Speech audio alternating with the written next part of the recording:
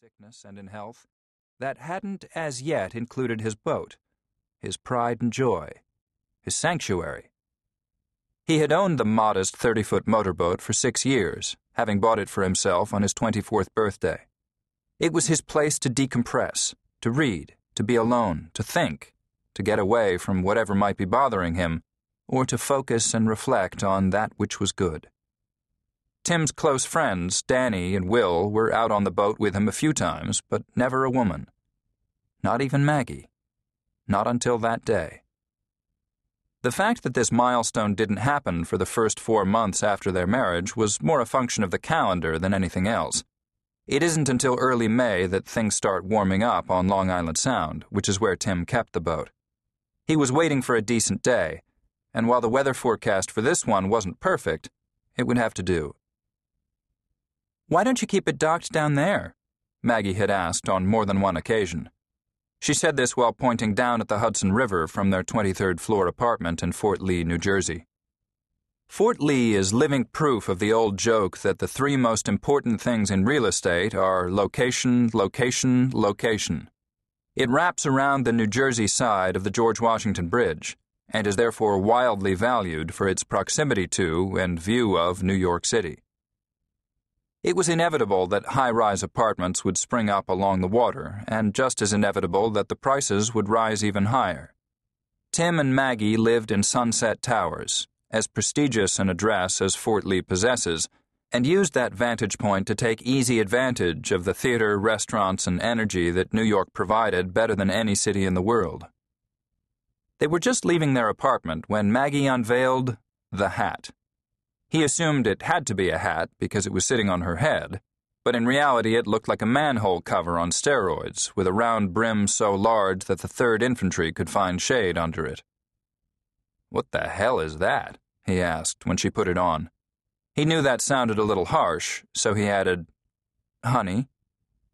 "My new hat," she said, turning slightly to show it off in its full glory. They only had one left. "So other people beat you to that?" She nodded. "Isn't it great?"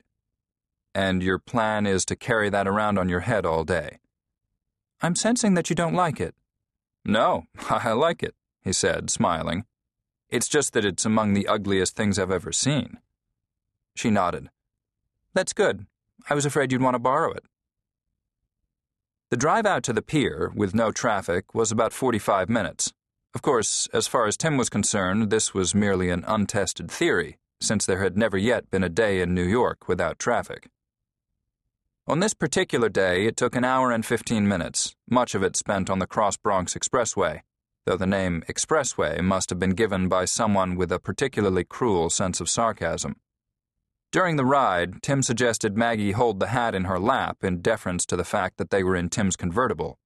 Were it to blow out into the open road, he opined, it could take out a tractor-trailer. So instead, Maggie's hair blew in the wind, and she was characteristically unconcerned about it.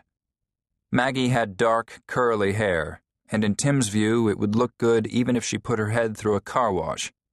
In fact, he always thought she looked best when she got out of the shower, when her hair was wet and unbrushed. Of course, she was also naked then, and that may have contributed to his bias. Halfway into the ride, Maggie reached out, took his hand, and squeezed it. "Did you tell Danny and Will you were taking me on the boat today?" She was referring to Danny McCabe and Will Clampett, Tim's best friends, who often mocked his sanctuary concept. He shook his head. "No, I didn't tell anyone. I figured I'd surprise people after the fact." Once they arrived at the pier, Maggie was so anxious to see the boat that she kept walking ahead of Tim. It wasn't completely logical, since there were hundreds of boats lined up, vertically parked along the pier, and she had no idea which one it was. She therefore had to keep waiting for him to catch up, and since he was carrying lunch and other supplies, he wasn't moving that quickly. But when she happened upon it, she recognized it instantly. He had the idea the week before and hadn't told her, relishing the surprise. He had renamed the boat the Magster, his nickname for her, and she stood there staring at the inscription on the hull. Finally, still looking at the name and not Tim, she said, "You think I'm going to cry? Well, I'm not. I love it, and I love